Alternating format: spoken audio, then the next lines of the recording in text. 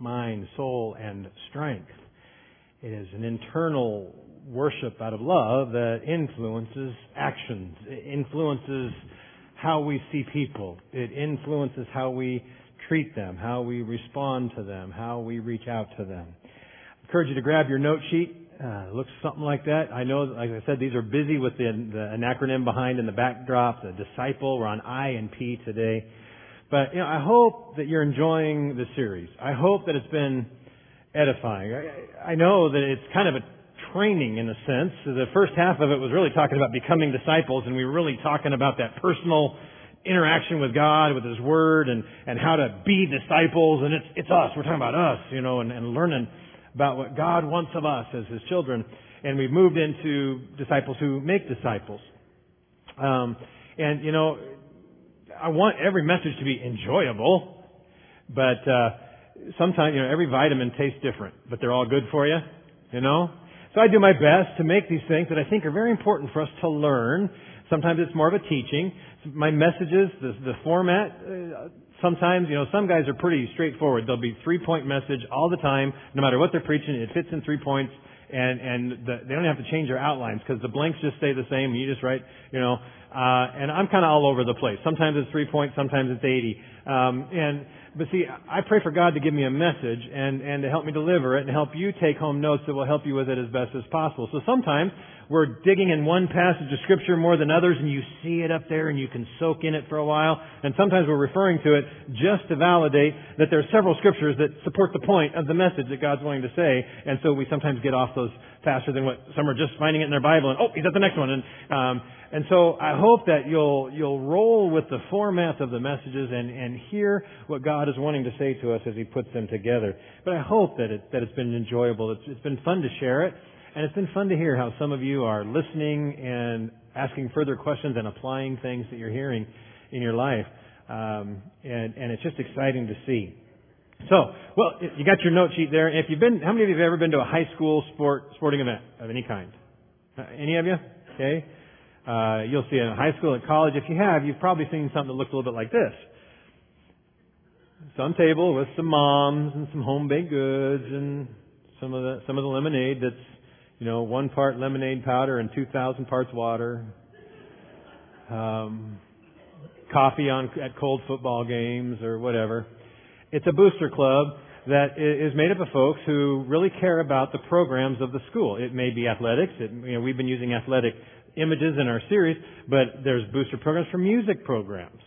And more in our public schools, as there's cuts in the state systems, a lot of these programs are getting cut where kids may not be able to learn an instrument. They may not be able to play a certain sport, and because the resources aren't there. And so sometimes booster clubs, they'll come and they'll help strengthen, they'll help raise money to pay for the uniforms for that year. They'll do something to help resource the team to help them succeed. And sometimes they're actually keeping the whole program afloat because they're determined as parents to say, we're going to have a music program in our school. And we're going to do everything in our power to make that happen. So you see these booster programs that are out and around. And these clubs, they can consist of current athletes, former athletes, parents of athletes.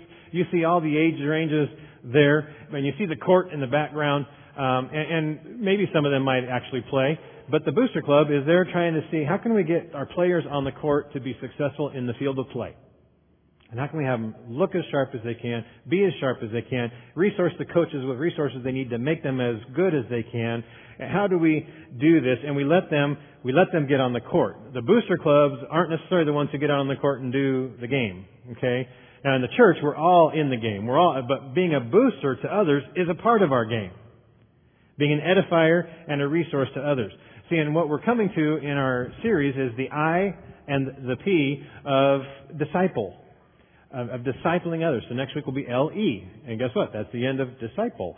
We'll have one more wrap-up message after that, and we'll have some a message from Dave and from Pastor Matt coming up as a break as we're finished with our series.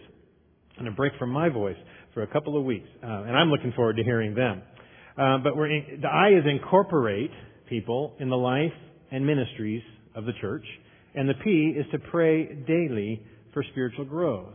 Get them on the court and resource them. the best way to resource them is by praying for them. And so you see that in the title there of incorporate them into the life and ministries of the church and pray daily for them. We're wanting to call people from living a life that no matter what has shaped it, somehow it has been separated from the fullness of what it can be. We're born that way, being separated from God. And there was a young man who had an anger, a grudge against somebody, and the way he found the world's answer to cope with his anger, and yet he still wanted to exact his anger, but the very answer of how he coped with it in a worldly way made him unprepared to cope with it in the way he wanted to, and it was out of anger, it was out of vengeance, but someone comes along and someone gets him involved in and resourcing him to turn his gifts into something productive.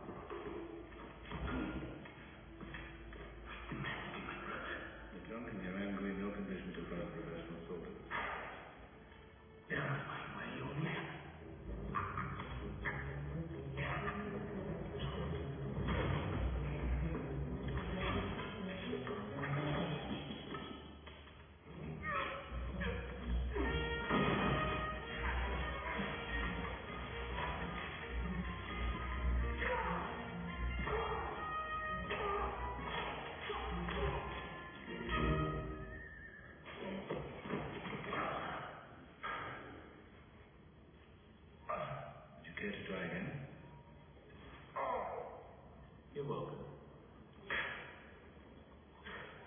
For what? For saving your life. Who has killed him? No, not today. He's trained to kill. You seem trained to drink. Yes, my friend, you would have fought very bravely and died very quickly. Then would avenge your brother.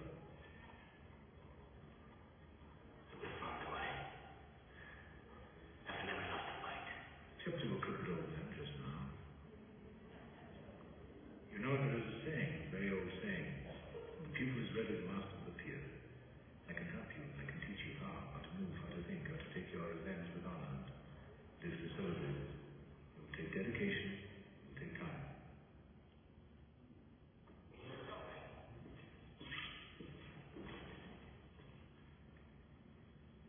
Do you know how to use that thing? Point the angles into your life.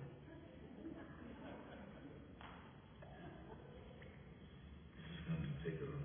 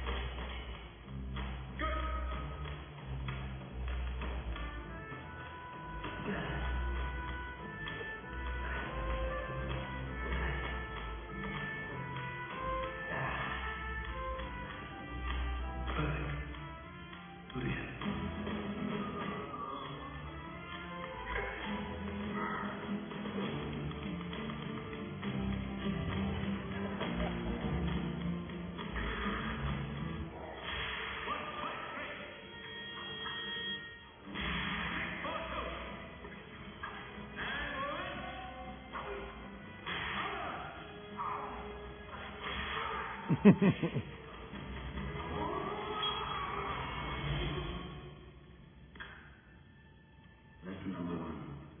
Never attack in anger.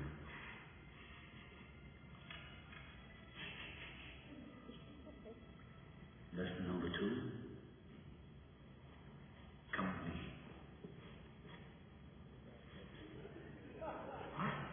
me.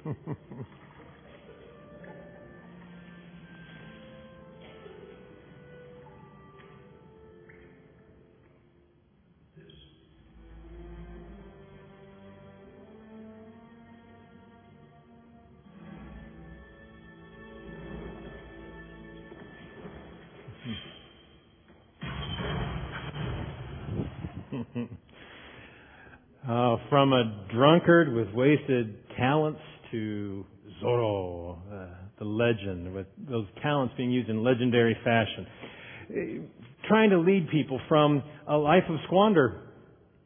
It doesn't matter what it looks like on the outside. It may look like it's very fruitful. It may look very monetarily benefiting, and it may be. But if it's all for the house, and it's all for the cars, and it's all for that looks so good, it's all for stuff that's going to disappear. And it's squandered. If that's all it's about, it is squandered. And we're calling people to see that there's a value in their life as a creation of God, in the relationship with God, that brings fullness to their life. It brings a new fullness in the midst of the car and the house, if you have it. It brings fullness to life without the car and the house, if you don't. It transcends all these things that we see in a worldly fashion, and so we're calling them to something that's very different. They live in a world that has a message, and that message is contrary to God's message. And we have to be clear about that. You'll see some things on your outline here to follow along with in a few things. The world's message tells each person to say, you know what, I'm all I need. I'll take care of myself. Number one. And if I can get the cars and the houses and pay for these, whatever it is, I am all that I need. But God's message confronts that and is very different. It says, really, you are an orphan without Christ. You are missing something in a sense of a familial belonging that you're designed to have. And you are an orphan, and you're separated from the vine. You're a branch that will be dry and fruitless in the things that matter, and eventually thrown into the fire. So the church's response in the world's message, but hearing God's message, is that we gather. People want to be alone. This is an isolated culture with the internet and people on Facebook feeling like they have great relationships with people they really don't know. Driving on the freeways, you can be sitting there. You could have more in the same space right here that we're in right now. You could have double the people in a parking lot called a freeway sitting right this far from you, closer than what you're sitting together now. I used to drive a Jeep, and it was fun to drive the Jeep because every once in a while people would, without the doors and stuff, they can't help but see like there's a whole body there, and so sometimes they'd be like, oh, but it just still is amazing how, and sometimes you're trying to be friendly and wave, and sometimes it's someone you know, and you're like trying to wave and honk, and their radio's so loud. We're just very isolated and separate from each other. But the church says, whoa, we want to be a part of something. We need to call you to come and be in fellowship, in relationship with God and with others. The world's message is, I plan my life. I don't want anyone to tell me what to do. My parents raised me. They tell me what to do long enough for me to learn how to tell myself what to do. But there comes a point where I'm not a kid anymore. You can't tell me what to do. As long as you're under this roof, well, then I'm out from under this roof. And, all that classic scenario. I plan my life. Well, God's message is that God gives direction. And if God gives direction, then the church's response is that we seek Him. See the difference? It's opposite of that. That from I'm all I need to gathering together because I need others. From I'm going to plan my life to I'm going to seek a plan from God. I'm going to seek His will for my life. I'm going to totally surrender my wants and desires and seek what He wants with me. The world's message is, I'm in control. We know what that means. God's message is contrary. No, God is in control. Sherry has that on her bottom of her phone messages. Every time I get a text from her, it has that tag on it. It's her signature. God is in control. And usually it's because we feel totally out of control of things in the office, and so that's nice to have that tag on there all the time, huh, Sherry? But I'm in control is the world's message. God is in control, and so our response to that is we worship Him. See, worship is not just coming and singing songs, although that's part of it. But worship is we give Him that control. We submit our lives to Him. We're not just coming to sing to Him. We're coming to bring our lives on the altar and say, God, I am a burnt offering to You. That I want all that I do to be a sense that's pleasing and glorifying You in this world. And it, as Scripture says, offer your bodies as living sacrifices, holy and pleasing unto God. This is your spiritual act of worship. So we come, we say, God, my life feels like the wheels are spinning off, but You're in control, and I praise You. God, I may be hurting, I may be scared, but You're in control. God, so-and-so may have said something, so-and-so may have let me down, but You are in control.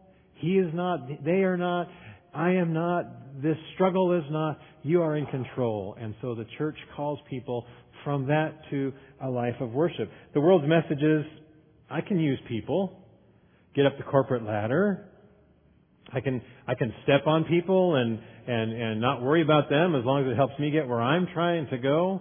And I need to put people in my life that make me feel complete. I need to find that mate, that spouse that fills this hole in my life. And I can use people. And that's kind of what our love is. If in the world's love, I love pizza, I love roller coasters, I love the things that make me feel good. So if you make me feel good, I'm going to put you into my life and that's going to make me feel good. I'm using you to make me feel good. But then after so many years of living with you and mud packs and curlers and bad breath, I don't feel so good anymore. I don't love you anymore. And that's the world's message is I can use people, but God's message is that God uses people. God is the one who uses anyone who will submit their life to Him. He called the rough and the salty fishermen to be His disciples, as well as educated and tax collector. He called the gamut of folks. And His church was built using all walks of life. And God is here today not to use you in the sense of exploit you. God values you and wants to draw out of you the value He's placed in you, which then is your most fulfilling sense of value in your own life when it comes down to it. And so if we know that God uses it, our response is that we rely. We rely on each other. We rely on God. And we rely on each other. It's a little scary sometimes to rely on each other because we know that others are imperfect. And sometimes it's a little scary to depend on them. And some people are less dependable in certain situations. But see, if God's in control and God can use people, all people, if God can use even me, I'm imperfect, and I believe that God can use me, then they're imperfect. God can use them in my life too. And let His Spirit help me discern what is right and true and good and beneficial in this relationship. But you see the difference? Look at the difference. I'm all I need, just me, gather into togetherness. I plan my life, I seek another plan from God. I'm in control. No, I worship and submit my life to the control of God. I'm a living sacrifice to Him. I can use people for my benefit. No, I'm going to rely on God that He can use me in the lives of others, and I'm going to let others be used in my life. That's opening up. That's a different message. It's a whole different journey. And we're in this journey and we're talking about leading other people into it and having them take that step. That's a big step. Most of us have been in the church so much we're kind of used to being in church.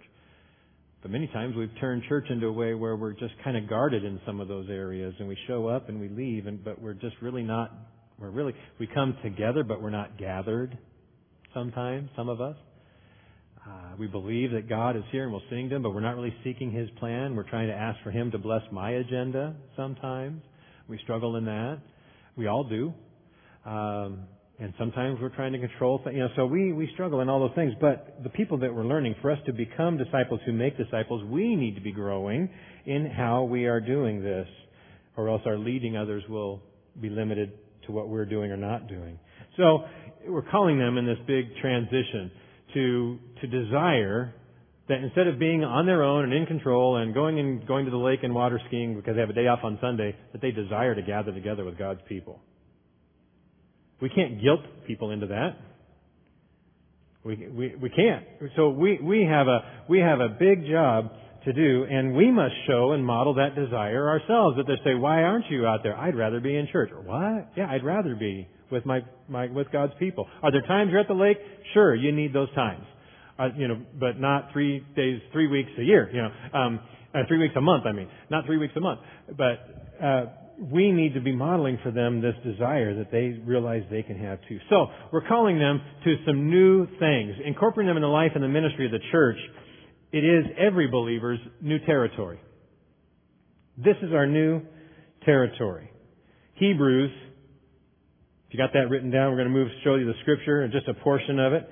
Hebrews 9:13-14, I'll read the whole thing. For if the blood of goats and bulls and the sprinkling of defiled persons with the ashes of a heifer sanctify for the purifications of the flesh, how much more, he's talking about earthly sacrifice, how much more will the blood of Christ, who through the eternal Spirit offered himself without blemish to God, purify our conscience from dead works to serve the living God? It's the new realm that we're in. We're not serving me and my best interest. We kind of, in a way, discover that my best interest is His interest. His interest is my best interest.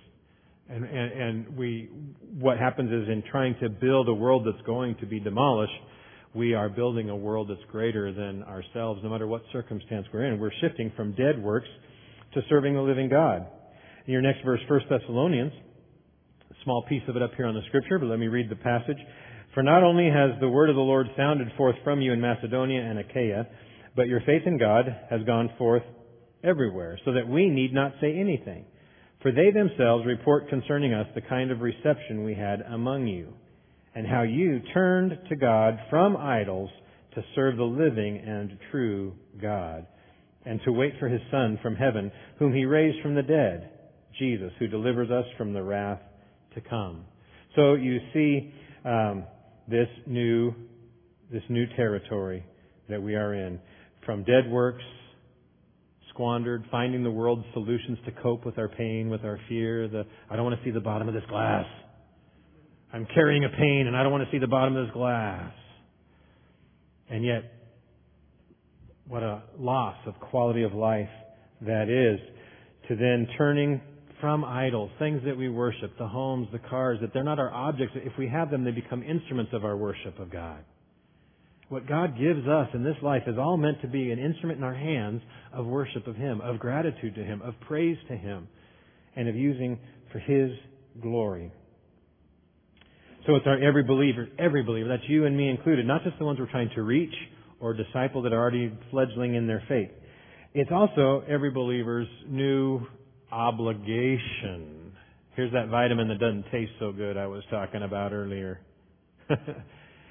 Largely because how we perceive the word obligation. But if you remember, we don't hear this kind of talk. We've lost it with some other nice things that have been a part of our history and culture and tradition.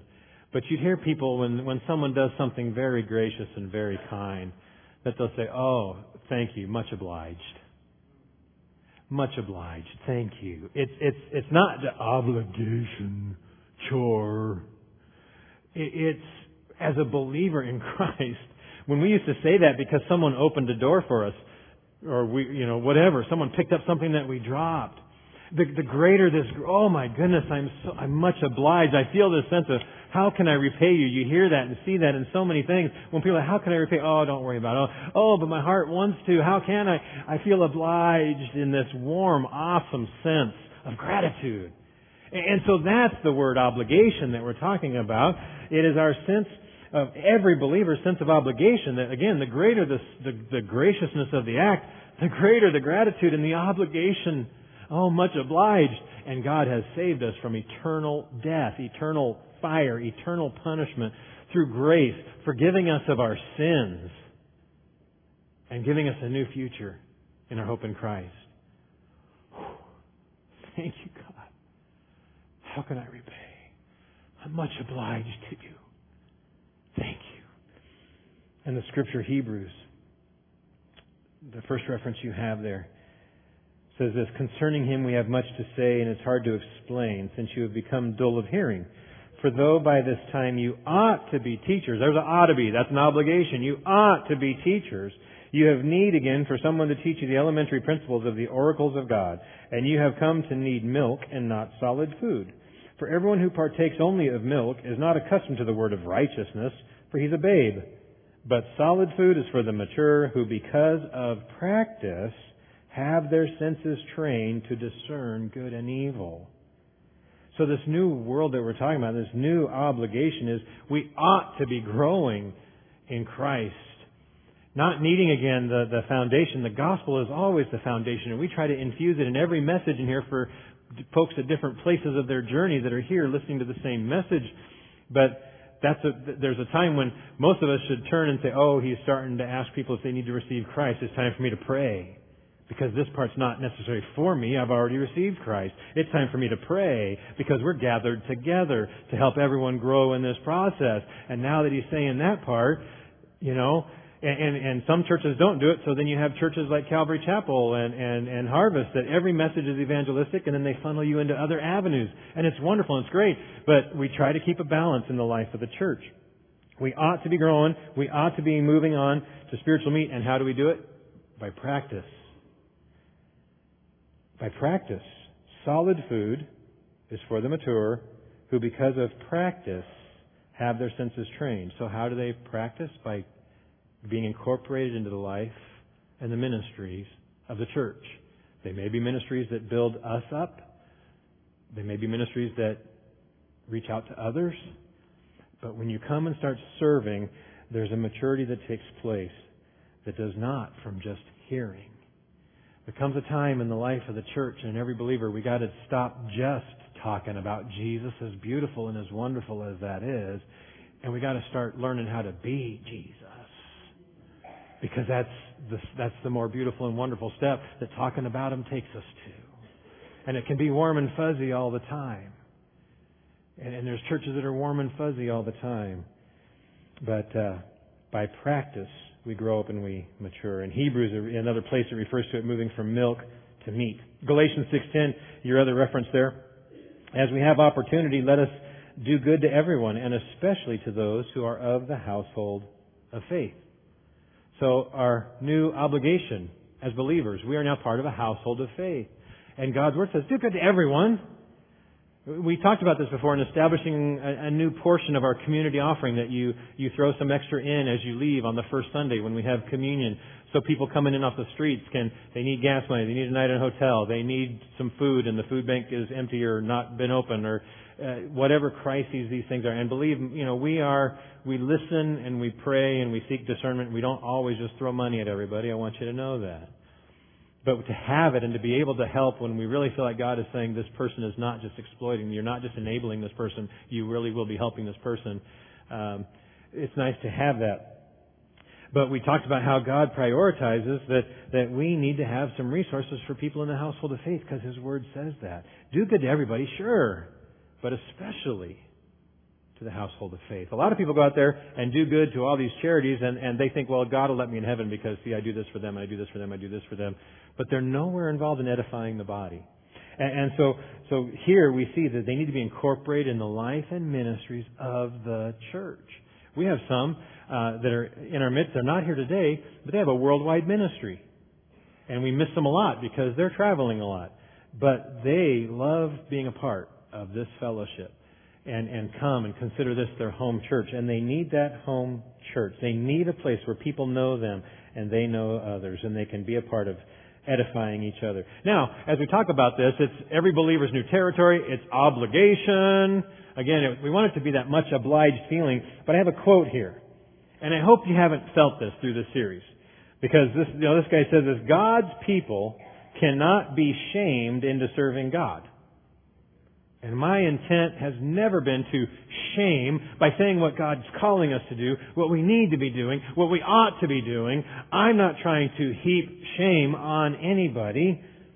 And I apologize if it's come across that way ever. But I embrace this truth that God's people cannot be shamed into serving God. They need to be challenged. God's people need to be challenged. And so the next blank you have there is it's our new territory, our new obligation. It's every believer's new source of fulfillment. It is a loving call for you to experience more of what God is designing you to be. No longer squandering the gifts and abilities, the talent, the personality, the who you are that's out there more often in the work world, just enjoying interaction with secular folks, which is great, but there's a new purpose in that. That you're using that personality with them to reach them and be a part of gathering them, to bring them into what God has for them. And it becomes this new source of fulfillment. And as I lift these things up, the ought tos, the obligations, it's not to have you go home going, man, I feel like I can never be enough for Pastor James in this church. I don't want you to feel that way. I am lifting up to you what we can all continue to grow in. I'm pastor. I've been a pastor for a long time. Committed, submitted to the call on my life. And I'm telling you, I'm growing, and the fulfillment continues to open up to me many times recently, seeing and hearing how you are responding to God's Word, not as personal pat on the back, but just excitement and humbling me to see God doing stuff, and the joy that we're going to have something great together the more we do that together. And so it's a new source of fulfillment. John 4:34, Jesus says, my food is to do the will of Him who sent me and to finish His work. We've talked about this before, but it's such a struggle in our humanity. Feed me. Feed me. Feed me, Seymour. Feed me. Yeah, the plant in Shop of Horrors. We used a clip not too long ago. But we try to find the place where we can sit and have food dumped in our lap. And people are flocking to places where all the bells and whistles of ministry are going, and all the flat panel TVs and all this and that. And it is a wonderful environment. I go to some on vacations and staycations, and it's a wonderful environment. But all that stuff has come out of a body of people who submitted themselves to say, my food is to do. And I'm going to use my TV technology to be a part of a film crew. I'm going to use my technology experience and wiring experience. And we're going to put up some flat panel TV so folks can be, and we're going to set up, I'm a barista. We're going to set up a coffee shop, Matt. And we're going to see a star. No, you're not going to do that. Okay. And it comes out of the people that it's the vibrancy and the vitality, and we come and visit and go, wow. And that's exactly what God wants to do among us. Not that we have to look like that other church or do that or we have to have class. No, but what God will stir you to do when you realize, oh, this is where I get fed. Man, unfortunately, I have to spend 40 hours a week doing this stuff for a paycheck. I can't wait to get to the church and do a couple hours of helping it come and be a part of my body's experience. Because my food is to do the will of Him who sent me. And I'm going to serve in the body. And I'm going to use, if He's got me in this other job, 40 hours, 50 hours, 60 hours a week, well, that's my contact with people who need to be gathered and reached and be salt to and light to, and have them become a part. And we find the fulfillment of service. Serving God. You've heard the illustration from me before of a desert well that You've traveled, you've been stranded in a desert, you've walked so far, you're weak, you can only take, who knows how much longer you can walk. You definitely cannot walk as far as you did to get out where you are.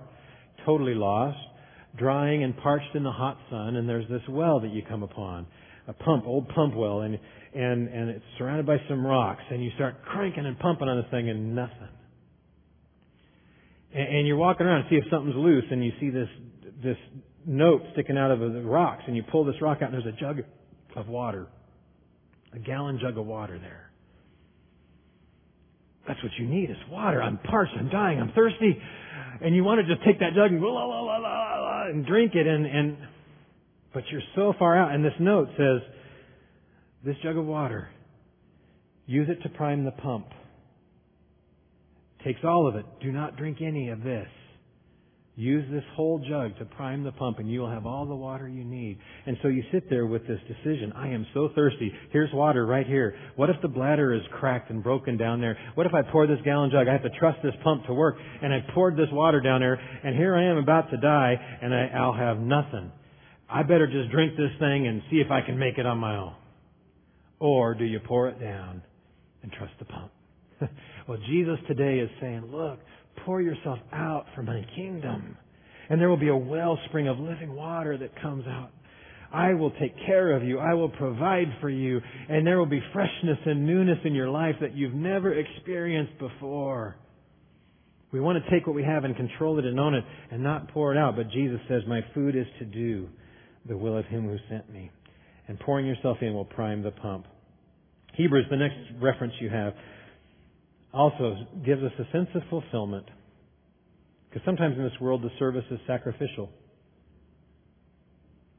Sometimes that sacrifice to others may not seem worth it. Like some of our Christian brothers and sisters in the Middle East, that they've given the ultimate sacrifice. They could have disavowed their faith in Christ and claimed faith in Allah, and still been with their children. They could have just simply done that. But serving God sometimes takes a sacrifice. And for us, so far in our country, it's not that extreme. But Hebrews says this, that for God is not unjust so as to overlook your work and the love that you have shown for His name in serving the saints, as you still do. God sees. Those folks who gave that ultimate sacrifice, God is not unjust. He has not overlooked their sacrifice. And what He's calling us to sacrifice, what He's calling us to do, and He's calling us into something that once we sacrifice, we're like, well, that wasn't a sacrifice. This is great. Sometimes. Sometimes it's still just a hard labor, depending on what we're called to. But, another quote. And this is to bring us from that one quote that says, people of God cannot be shamed into serving God, but must be challenged. And here is a truth that I have found to be true in my own life, and many in here have found it. Quote, I don't know who T.W. Manson is, so as long as it's not Marilyn Manson, we're okay. T.W. Manson, quote, in the kingdom of God, service is not a stepping stone to nobility. It is nobility. The only kind of nobility that is recognized. Service in the kingdom of God is nobility. There's a verse that says that this is religion that God accepts. Taking care of the widows and the orphans. And people want to read that and say, well, if I do that, then God accepts me. No, that's an action. What he's talking about is an action that's coming out of that heart of submission to God that we're doing. We're looking, we're serving, we're loving, we're pouring out for God. And it is the highest sense of nobility that's present in the kingdom. So we need to incorporate them in the life and ministry of the church. We need to also, before we go today, let's look at praying daily for their spiritual growth. Galatians 6:2 says, carry each other's burdens, and in this way you'll fulfill the law of Christ. So we have to be thinking for each other, praying for each other. And here's some things, some clues as we pray. We must pray plugged in for all believers. Plugged in for all believers. What do I mean by plugged in? I had a friend in one of my other churches. He called it being on broadband. And he says, I know some people that I can share my prayer requests because I know that when they're praying, they're on broadband. They're on high-speed connection with God. And I want them to be praying for me because I see the effectiveness of their prayers. And so we have to all be plugged in for all believers and the lost as well. But Ephesians, the scripture that we have for that, tells me about being plugged in, says, with all prayer and petition, pray at all times in the Spirit. That's the plugged in.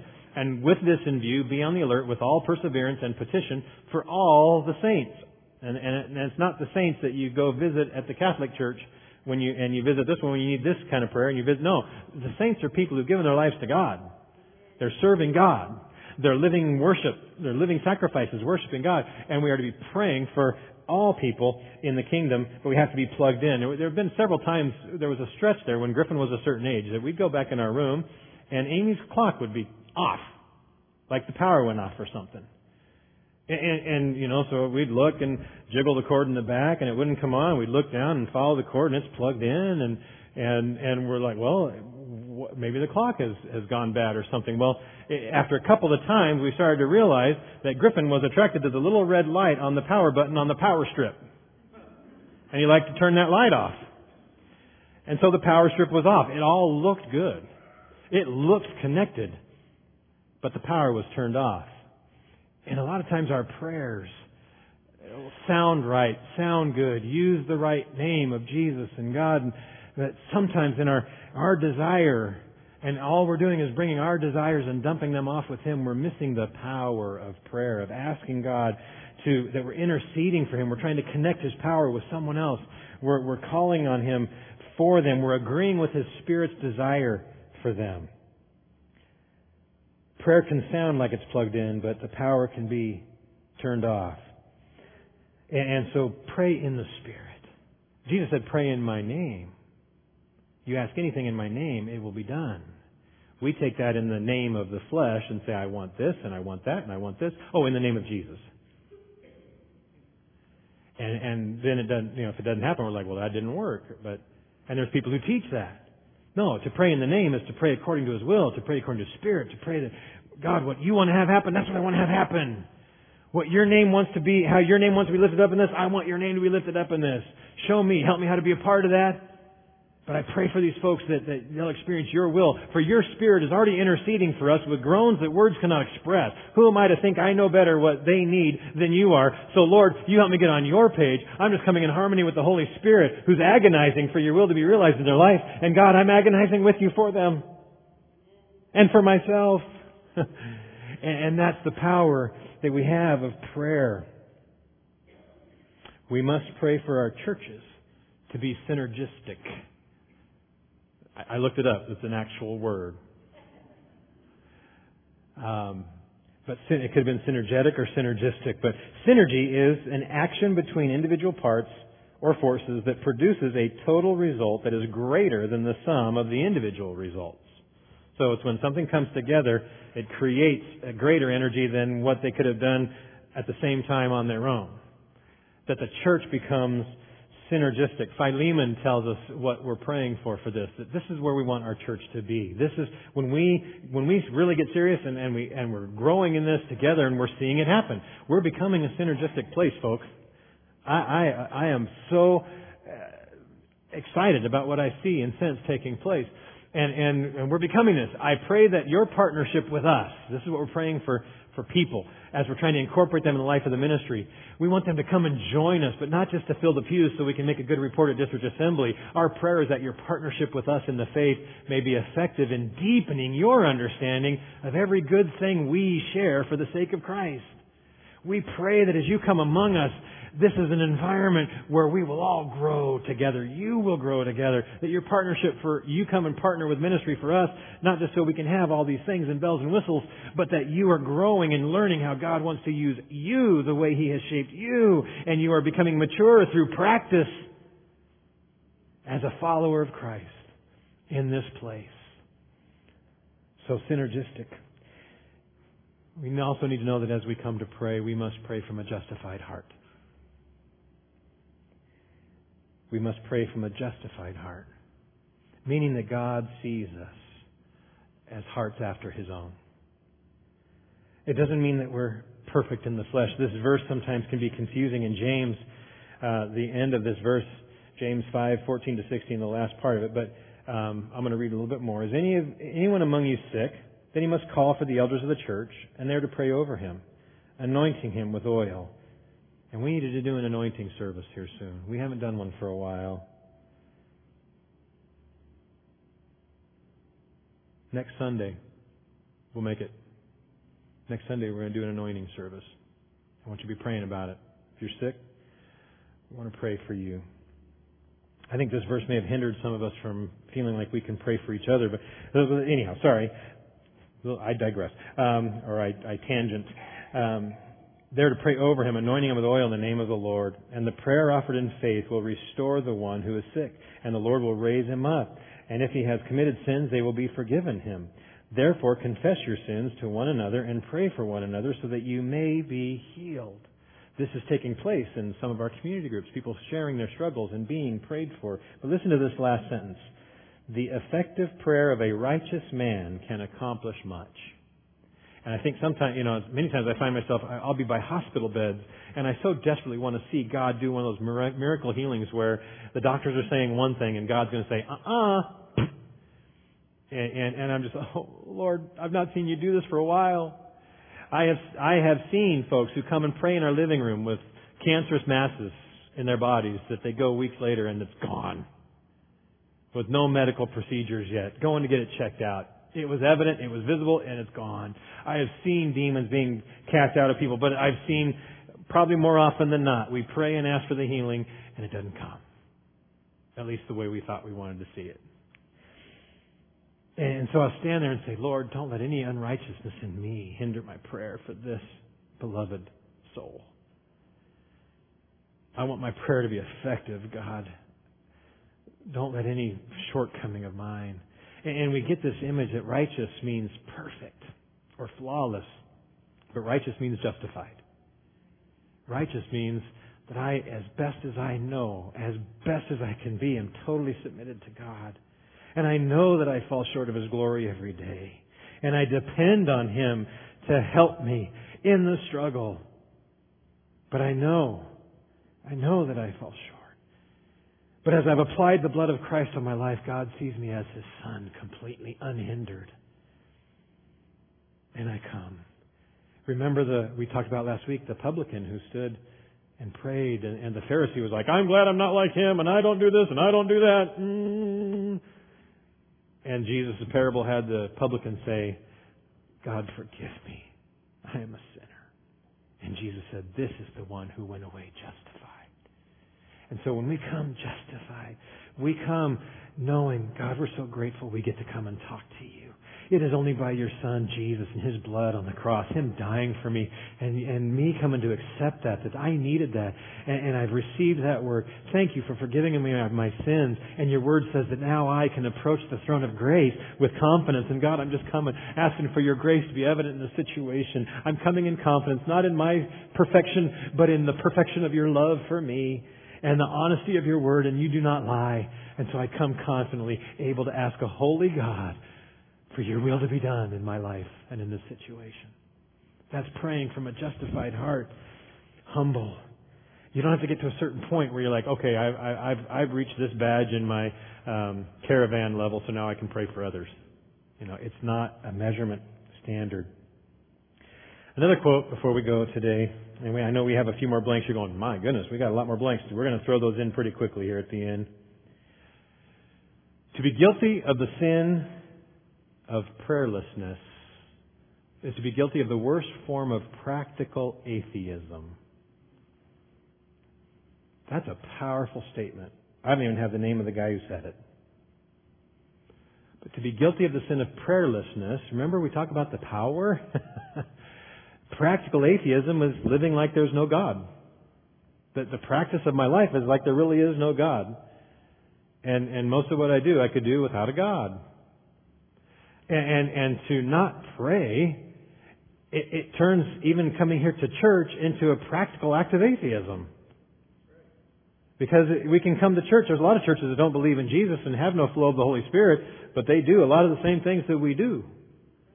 And so prayer is an interaction between us and God that brings His power, elicits His power in our life and through our lives for others. So we must pray for all believers, and especially the lost, that we can be used in their life. And so pray these things for the people that you are interceding for. Pray that they will realize their present exalted position in Christ. Now, definitely if it's a believer, they already have this, they have salvation, they've got grace, they're a child of God through faith. But you know what, folks? In a way, the people that are lost that you're praying for, they think that God is purely a God of judgment and anger and hatred. And there is an exalted position for the lost. Wouldn't you consider it an exalted position if He would leave all of us here to go find one that's lost? That's an exalted position for that person. He would go for them before He'd stay here with me. Their priority for Him is an exalted priority. He loves them. His favor is upon them. He has died for them. They may not be experiencing that favor, but He's the one that they're the one He's going to go get when given opportunity. So the lost that we're praying for, they need to know that they're not just sitting waiting judgment and afraid of a God of judgment. They need to know that He's a God of love, and they have an exalted position that He died for them. Yes, He's judged, but He died so He wouldn't have to judge them because He loves them. And so be praying that they'll realize and sense His love, and that they'll help you become an instrument of that, convincing of that in their life. Pray that they will be filled with the Holy Spirit. We think this is such a mature point in sometimes in the Nazarene doctrine of holiness and saying it's a second work of grace, which it does happen secondarily, but I think it often happens simultaneously as well. But there's progressive sanctification, that's the process, but there's a crisis of sanctification where you totally give and submit to it, but it can happen simultaneously. But being filled with the Spirit is the difference. It's the batteries for the flesh. It's the batteries that were lost. We're born with the colors and trying to figure out how the arms move and all that stuff, and we learn how to make it function some way. But then when the Holy Spirit comes, it's batteries, and whoa, this is how it's supposed to go. And we need to be praying that they're filled with the Holy Spirit. We need to pray that they'll be regular in the regular and systematic in the study of God's Word. Be regular and systematic in the study of God's Word. It's a source of knowledge. We need to pray for a hunger. We can't shame people into reading the Word. It won't be effective. And I don't want to shame you into it. But it's the source. It's the source. Pray that they'll grow daily in Christian maturity. And of course we know that that comes from knowledge, but knowledge that is played out in the practice and becomes more of a source of wisdom than just knowledge that puffs up. That they appropriate the full armor of God. Pray for them. That they will realize that they have an enemy, that as God starts doing things in their life, He's going to start attacking. He's going to start shooting flaming arrows at them, as what Scripture says. Put on the full armor of God as to extinguish, and use the shield of faith to extinguish the flaming arrows of the enemy, who is Satan.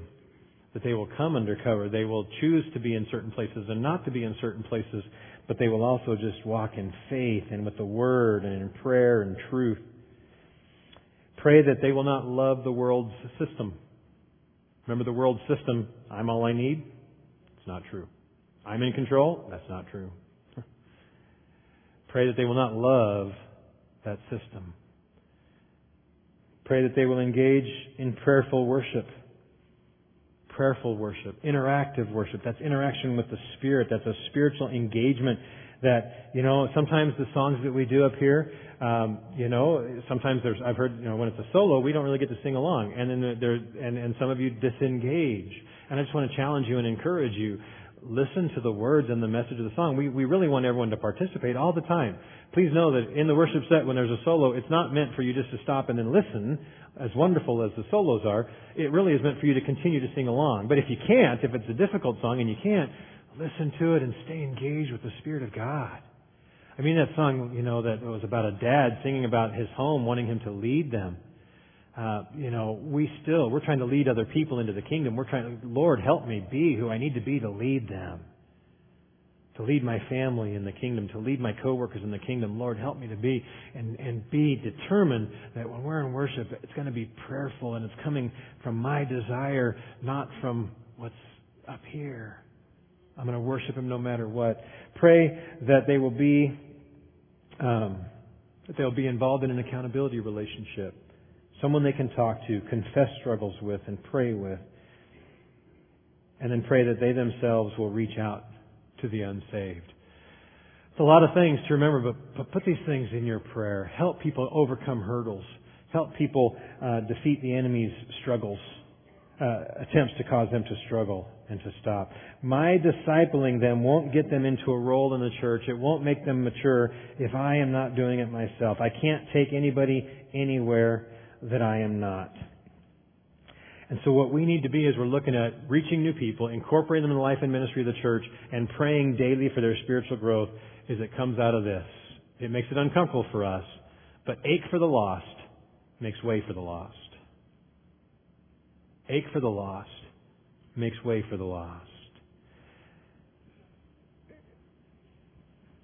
I may have been doing something a certain way in the life of the church, and some new person comes in who wants to do it. If I ache for them to grow and mature, then I need to let them have opportunity. And they may not do it the way I did it. I need to move out of the way. And we as a fellow, and it's not necessarily moving out of the way, but it's usually shifting around, because when God brings more puzzle pieces can be fit. And it all becomes incorporated. It's not replacement. It's not them or me. It's them and me. But I have to let them be the puzzle piece they're meant to be, and not try to control or be afraid. See, it brings change. Many of you have been in this church for a long time together. And a lot of the people that you've known really well over those years are not here anymore. And it's changed a lot. And there's a lot of new faces. It's not the church it used to be to you as far as that fellowship. You still have the pocket of people And it's wonderful because we need to have those pockets of people. But when we start making way, and it's not about what I find when I get there, it's what do others find when they come here. We are engaged in those relationships as well. As I said before, become the fellowship for others, and you'll find yourself in deep fellowship. And so look for people who need to be connected. Look for people who need to serve. Make way in your areas for ministry. Think of ways that they can help add to your ministry. That's how a single video camera up there that starts to webcast our program eventually becomes one with big boom cameras. The guys are sitting in the seats with the headphones on and moving the booms around, and editors in a big editing booth that are putting it all. Now, I'm not saying that's what I want to do, but I'm just giving an example of it starts with someone who says, "Hey, man, we're gonna webcast this thing, and someone else knows how to do this. Oh, let's get them doing some mixing. Oh, someone else knows how to do this. Well, and boom, the ministry just starts going and growing. Not so we can have the bells and whistles, but so God's people have place to serve in their gifts and abilities in a way that edifies the body and makes a vital, vibrant place of ministry for people who find their way in among us, that they want to be caught up in it and be a part of it. The heart that people need to find when we're out there praying, we're out there seeking, what I want them to find is this, that we in here are 150 ministers, that we're here for the ones that aren't here yet. We're not here just for ourselves. Oh, we want to be edified. Yes, but we start stepping into service, folks, and we start picturing we're here to get equipped together for the next new person that walks through the door.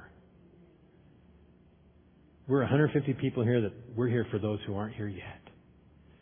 And how do we get ready for them? How is this environment for them? How are we looking for them and responding to them when they come? Oh, it affects everything. And so remember, you have your bookmarks to be praying for these people. Be praying those things in your list. I know it's intimidating. It can be. It can be scary to go and be praying and asking God to give you opportunity, and then you have to have the courage when opportunity comes to ask questions and start talking about your faith. It can be scary, but remember world's message, I'm in control, is wrong. God is in control. And so will you respond today with worship? God, I'm trying to control my comfort zone. The comfort zone of my church, the comfort zone of my workplace, my secular relationships. But God, you are in control. And I lay down control of my own comfort and submit my life to be a living sacrifice to you for worship. As the worship team comes, they're going to lead us in this closing role, this response time, responding to God's Word. Will you commit to worship God? Will you commit to be a living sacrifice for Him? Will you lift your hands and worship Him? Verbally and actively through the song, but in committing your life to be an instrument for Him. Heavenly Father, as we come to you today, I thank you, thinking about the years, Bellflower, Church of the Nazarene, and moving here to this facility. If we took all the hours of songs that have been sung and hands that have been raised and the practice of worship that's taken place in here, oh, how many hours has it been? And they've been rich. We have a rich heritage. Father, this building is going to disappear someday.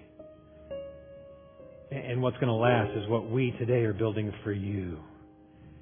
And so will you call us, those of us who are newer among us, those of us who've been here a long time, will you just speak to each of our hearts and say, are you worshiping me? Is even your church becoming it looks plugged in, but the power has been turned off? My child, stop looking for the wrong things and worship me. Just worship. In some ways, Nike had it right. Just do it. Just worship me. Give your life to me in service and watch the pump flow with living water. I love you and I died for you. Not so you have a dry, thirsty experience, but that I gave myself for you, that if you would give yourself for me, my life would spring up in you. So will you today commit, as we sing this song, I will worship you. Lord, call us to that in the name of your Son, Jesus. Amen.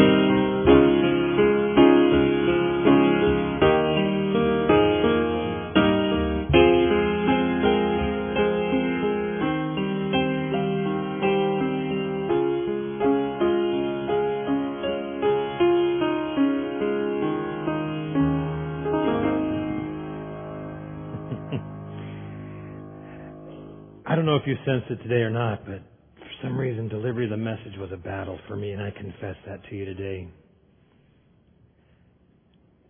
But it was something I meant to say before. Our enemy doesn't want us to understand this. Our enemy doesn't want us to get this. I hope and pray that my battle and delivery today was not a hindrance to the message, and I pray that we will give Satan a black eye and say, we're going to become this kind of church. It doesn't have to look this way or look that way. It just has to look the way God moves it to be as we become faithful and obedient to Him. And so we want to go today with saying, Satan, get behind us. We are going to be enlisted and enlist others in the kingdom work in this place. And we're going to become a powerhouse for the kingdom. No matter what your efforts are, you're battling with our pastor and distracting him in his preaching. But you know what? That's just signs that this is important. And so we're going to claim what's always ours in faith in you, and that is victory in Jesus. Let's sing that before. I know it's late, but let's sing that. Let's go in victory in Jesus.